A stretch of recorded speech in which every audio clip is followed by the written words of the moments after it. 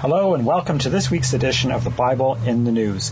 We are about a week after Holocaust Remembrance Day, and we're going to consider European anti-Semitism today.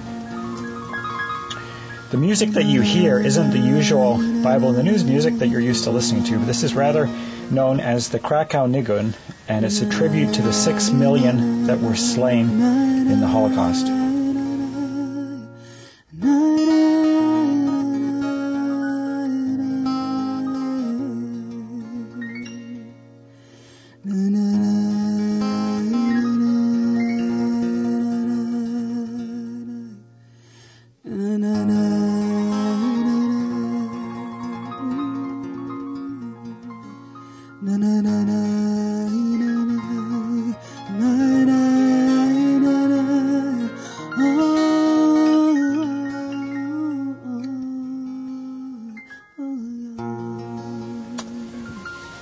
So this week, we've seen some events that we're going to comment on, including International Holocaust Remembrance Day, and it happens to be this year the 73rd anniversary of the liberation of Auschwitz.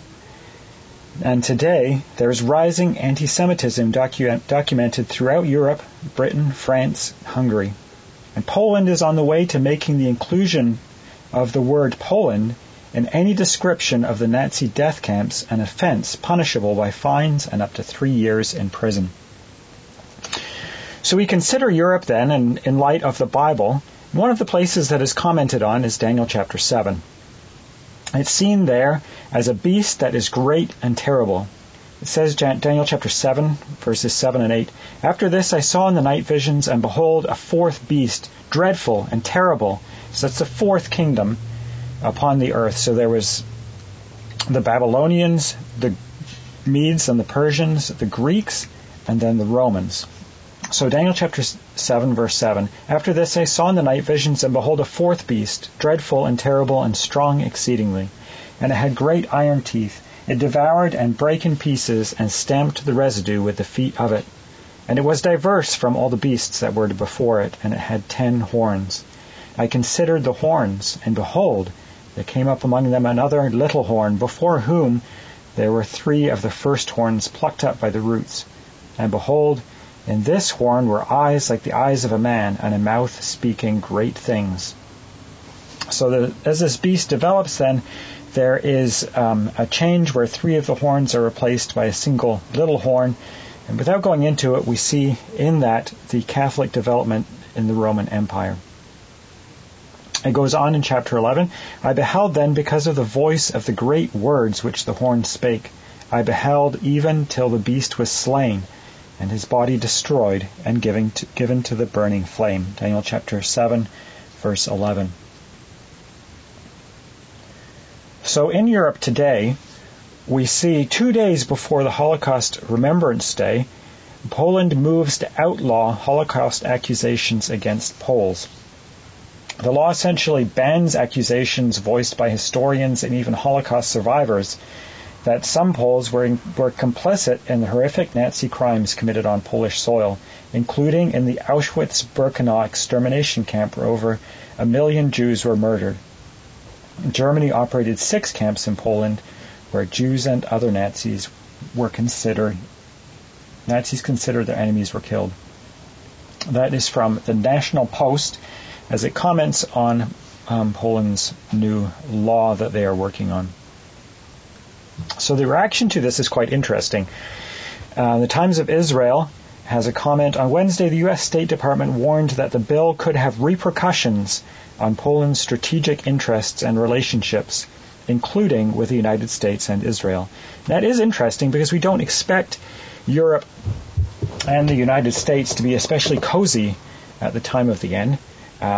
We see from Ezekiel chapter 38, for an example, that we have 2 different groups of people. We have the ones that are thinking the evil thought, that say, "I will go up to the land of unwalled villages, to take a spoil and to take a prey, to turn thine hand upon the desolate places that are now inhabited, and upon the people that are gathered out of the nations, which have gotten cattle and goods, and that dwell in the midst of the land."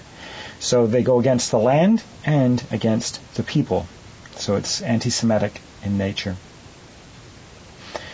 But opposed to that, Sheba and Dedan and the merchants of Tarshish with all the young lions thereof shall say unto thee, Art thou come to take a spoil?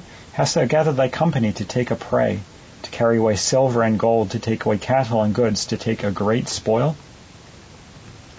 So we see two different alliances there, and we'd expect the United States to be part of those Tarshish nations and Europe to be part of the nations that come against Israel. So we've also just had Mike Pence give a speech in the Knesset, and I just wanted to take a little piece from that.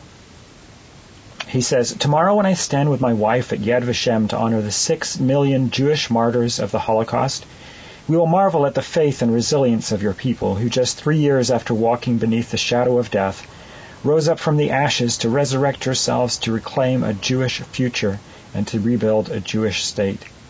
And this April we will mark the day when the Jewish people answered that ancient question, Can a country be born in a day? Can a nation be born in a moment? As the state of Israel celebrates the 70th anniversary of its birth. As you prepare to commemorate this historic milestone, I say along with the good people of Israel here and around the world, Shehakayanu ve'ekmenu ve'higiyanu letzman hazeh, which is Hebrew to mean who has kept us alive, sustained us, and enabled us to reach this time. So we have Europe it's coming back to that anti-Semitism that has gripped Europe for centuries. And the United States, on the other hand, is turning to its fundamentalist Christian roots and aligning themselves with Israel on opposite sides of the conflict that is building. And we also, just in October, we had the Poles passing legislation that blocked the ability for Holocaust survivors to claim family lands. So again, the similar trend towards anti-Semitism. From this little report on anti-Semitism from the European Agency for Fundamental Rights on Anti-Semitism, we take this little excerpt.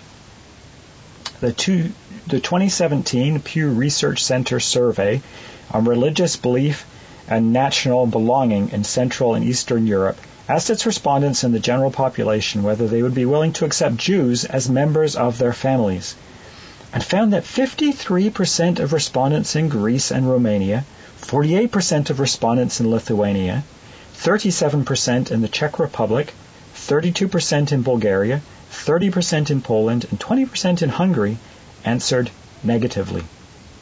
I find that quite astounding, that there's that level of anti-Semitism, that presumably if your child or some member of your family wanted to marry a Jew, therefore thereby bringing them into your family, or somebody wanted to convert to Judaism, that would be considered that negatively. Here's a quote from this book by David Matas. It's called Aftershock, and it's considering anti-Zionism and anti-Semitism. Because today, anti-Semitism is kind of a dirty word. Nobody wants to be an anti-Semite. But anti-Zionism, well, that's kind of considered something a little bit different. So he says, the anti-Semitism that is anti-Zionism is all too often shared by polite European society. Anti-Semitism has again become respectable in Europe. It is pervasive, permeating political parties and mainstream journalism. The anti-Semitism that is anti-Zionism is as common in European society today as Aryanism was before the Second World War. So he's saying that anti-Zionism is very common today in Europe. Here's another piece on European anti-Zionism from the New York Post. They say, even from across the Atlantic, is starting to see mobs of Europeans joined by Arab immigrants rampaging through the streets of France and Germany shouting death to the Jews. The demonstrators are ostensibly protesting Israel's ground operation in Gaza, but the stink of anti-Semitism hangs over so much of what is happening. In Paris, for example, 8 synagogues have been targeted in the past week alone. Other targets include Jewish-owned stores and kosher butcher shops. In Berlin and other German cities last week, mobs draped in Palestinian flags defaced synagogues to cries of "Hamas, Hamas, Jews to the gas," said the head of the German Jewish community Monday. Never in our lives did we believe it possible that anti-Semitism of the most primitive kind would again be heard in the streets of Germany.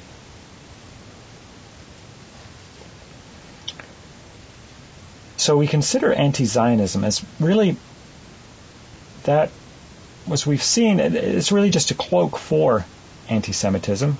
And also, it really is on its own merits just as, if not more, dangerous than anti-Semitism itself.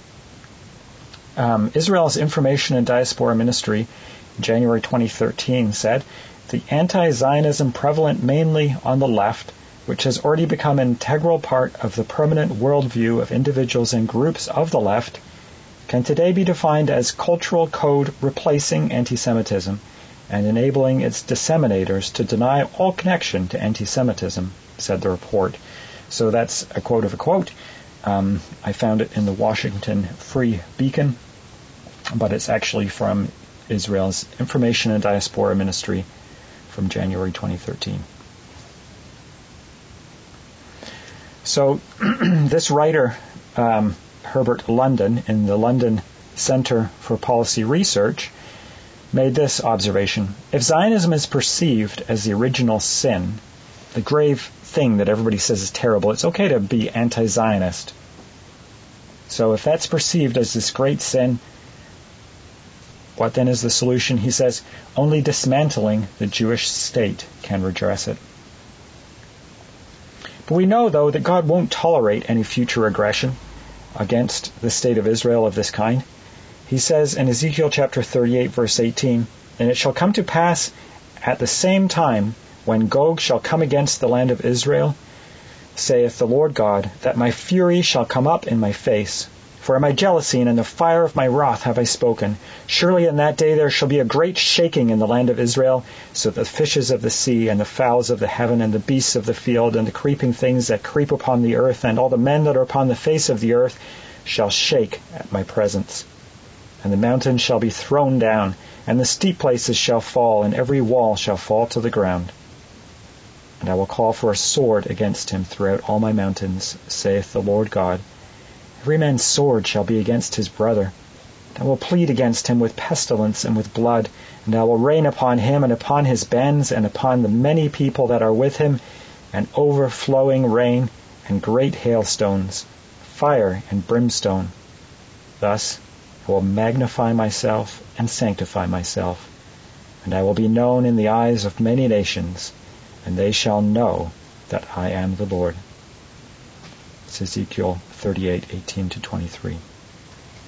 And so what will come out of this? A kind of parallel chapter in the Bible, Zechariah 14, says in verse 16, it shall come to pass that everyone that is left of all the nations which come against Jerusalem shall even go up from year to year to worship the King, the Lord of hosts, and to keep the Feast of Tabernacles.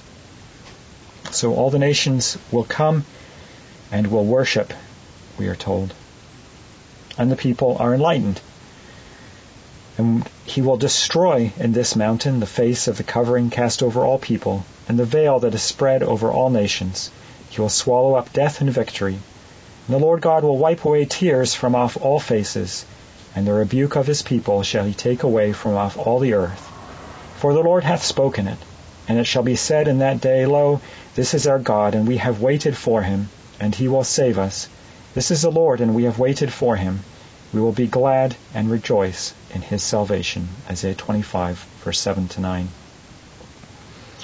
And Shlomo Carlebach, when he was writing that nigun to commemorate the 6 million that died, he thought that it wouldn't be an appropriate commemoration to only be a mournful tune, but it needed also to represent the hope of the future, the hope of the 6 million. And so he added a joyful note to that tune, and we will end with that joyful ending.